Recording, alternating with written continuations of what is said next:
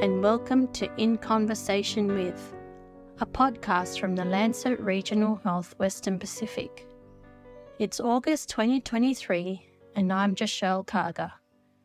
This month I'm delighted to be joined by Dr. Rennie, former research fellow at the program in Global Surgery and Social Change at Harvard Medical School, and a general surgery trainee from New Zealand, currently based in Wanganui Hospital, as well as Dr. Kiki Maoate, paediatric surgeon at Christchurch Hospital and Associate Dean Pacific, Christchurch School of Medicine, University of Otago. Dr. Maoate is President of the Pacifica Medical Association Group and Deputy Chair of the Global Health Section, Royal Australasian College of Surgeons. My guests acknowledge the contribution of the authors, and in particular, Lord Viliami Tangi, Senior Surgeon, Kingdom of Tonga, Fellow of the Royal Australasian College of Surgeons, as the corresponding author. Today we will be discussing their recently published research on surgical care capacity in 5 Pacific Island countries: Fiji, Vanuatu, Tonga, Palau, and Cook Islands. Kiki, can you describe some of the unique challenges in providing surgical care in the Pacific Island countries? Yes, no, the first thing is to say that the Pacific region or the Pacific Ocean is unique in itself anyway. And before we get into the details of the study, it's a broader perspective about the nature of the Pacific and the nature of the Pacific countries. The first thing is that we live in a sea, and the variations amongst that. We have 22 Pacific Island countries that's represented at the Ministers of Health Forum within the WHO or the WIPRO group. And so within that are the variations of the size from 15,000 to Papua New Guinea, like 8-9 million, but each one with a unique jurisdiction as a standalone country or affiliated with one of the bigger nations like France or the US or the UK. So those are the distinct entities. And in a way, we're like one of the bigger European Union type of associations where we all live in a group, but with distinct, let's say jurisdictions and behaviors, they go with it. But one of the things about the Pacific is actually the beauty is always there. Its beauty is not just about the beautiful countries, but also the warmth within the Pacific and also the warmth of the people. And over the time, we will need to come back to this because some of those jurisdictions are quite interlinked and interrelated. If you take, say, Tonga and Fiji, where the wars have gone on in the past, including Samoa and that group, the kinship goes back so far that when people move across these countries, whether it be in health sector, within the sectors or governments, there's actually close relationships to make those things effective and make it whatever they're trying to do together or alone can be assisted by the kinships. And the same with Cook Islands and Tahiti and New Zealand. There are actually some similarities in the kinship across those where families live across and can actually move between the borders and relate to the activity. So there's a whole, all those sort of things. When I look at the family values in the Pacific, it makes it so that our practices in delivering health services and health outcomes must go with family values, not as the individuals, which when you come to the bigger countries, it is about more how the individuals perform. Whereas in the Pacific, if you look at it from a family perspective, the families look after the health of the family, of the village, of the country. And sometimes some of those things are actually slows down progress in people's minds because it actually restricts the movement of resources specifically for what someone wants to do, because you want to share the resources. And one of the sayings that I've always remembered, certainly from my family and my father, is that we should be sharing the knowledge, we should be sharing the resources.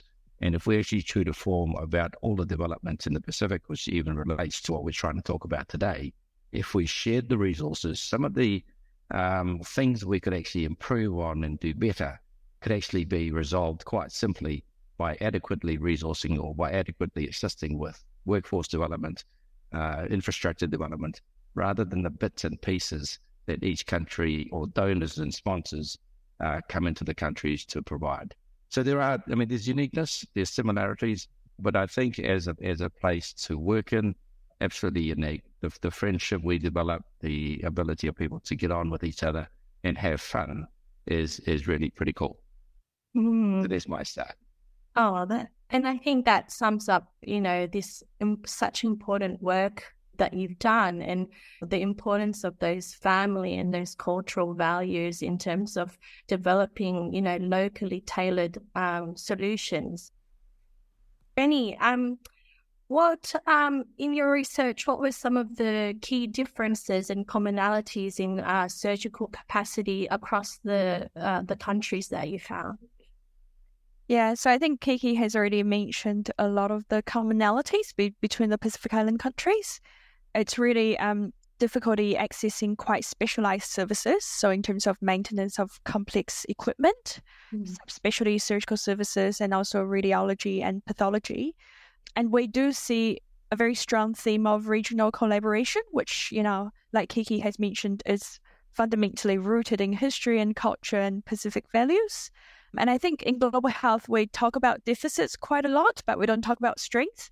And I think regional collaboration is definitely a strength of the Pacific. I think another thing, like you mentioned, Giselle, is the fact that local context is really important. And I think that's something that's come out of our data. The facility assessment forms we use, they've been applied across the world. They can be interpreted in lots of different ways. So I think the key is that the data interpretation is in the eye of the beholder. And our data was interpreted with close, it was led by countries with lots of local stakeholder involvement. And each country is different. So, for example, in Tonga, the infrastructure has been upgraded. Workforce is their main challenge. But in Fiji, they've trained a lot of specialists recently, but the infrastructure is behind population growth. So I think a key message is that there isn't a one-size-fits-all solution. Local contextualization is really important. And I think that, that puts an emphasis on country-led programs rather than, external experts coming in with universal solutions. Yes, and I note that in particular, your research really, the novelty of it was examining that cross-country regional comparisons and to really, pinpoint those commonalities and differences in the surgical care capacity. And as you said, this, informs, policy, it aids policymakers to develop these tailored and solutions based on in-country researchers or in their experiences. So how do your findings contribute towards strengthening surgical systems in many countries which have limited resources? So Giselle, you started the conversation on policy, and I think there's no doubt that information collated like this will contribute not just to the national policy, which is what Rennie was alluding to, the contextualizing all that, but also it alludes to the regional policies with the funding systems that have. So a study like this allows the comparisons, as you say, and also shows, if you just look at transport and access, that the countries like the Cook Islands have a well-developed transport system, particularly aviation and seaworthy boats, and same with Fiji and in Vanuatu. There's aviation there, but not as rapid to allow that access to happen. So that comparison at a regional level, it's hugely beneficial, because we've got 17 other countries actually who look at that and say, actually, we want this information and we want to see where we are in amongst the mix. And when we come to a global meeting like the one that's going to be held in Tonga in September, which is the health ministers, they can say, hang on, where do we sit amongst the framework of what everybody else is doing? And recently we were able to introduce the transport as one of the policy frameworks for the health ministers and Heads of Health to take forward, which they're now trying to implement, about sea, land, and air to enable these sort of activities to happen. So from a regional policy, absolutely what we want. Now, Papua New Guinea did a similar with the Solomons, I think it was 2015, highlighting similar things, but there's not so much, I guess, enough just to highlight, but you need to take it forward and bring it to a forum And so we can now say that there's 7 countries who's had the assessment process and showcasing in comparison. And I would hope that other countries would want this to be completed in their countries. In the context of a policy framework for individual countries, I think it's important that donors also interpret, and we were just talking about this earlier, in terms of, say, the Cook Islands, for example. The SAOs in the Cook Islands is, high and within the Lancet Commission indicators. And so there's a number of operations, but they're a very small country and the extrapolation of data. So what we don't want is the interpretation of data by policies or sponsors to say that's enough. We don't need to keep supporting that strongly. You actually got to go into the country to see what that actually means. So important for data, not just for the country to look at it, but also informing the donors that these areas are crucial for the maintenance of our workforce, our infrastructure, and the services. And I've just got a few other things here to say. One of the things that we need to have, given the push for primary care within the WHO framework and World Health, that's actually crucial as one of the main pivots in leading to the essential surgical services and acute emergency. If we don't have primary care sorted out, our entry point into surgical services, there's going to be difficult right from the word go. And in fact, we need that front end to dovetail into the primary, secondary, tertiary, to then continue. And then we can actually relook at the workforce and say our workforce needs to fit to the model of care that we actually want. So the data is great to see the data, and then the interpretation to make sure that the policy at all levels within government, across region, and across sponsors is taken with context. Yes, absolutely. In the these assessments are essential, I guess, in identifying those health systems, as you said, constraints and opportunities. And particularly, you mentioned the primary healthcare system.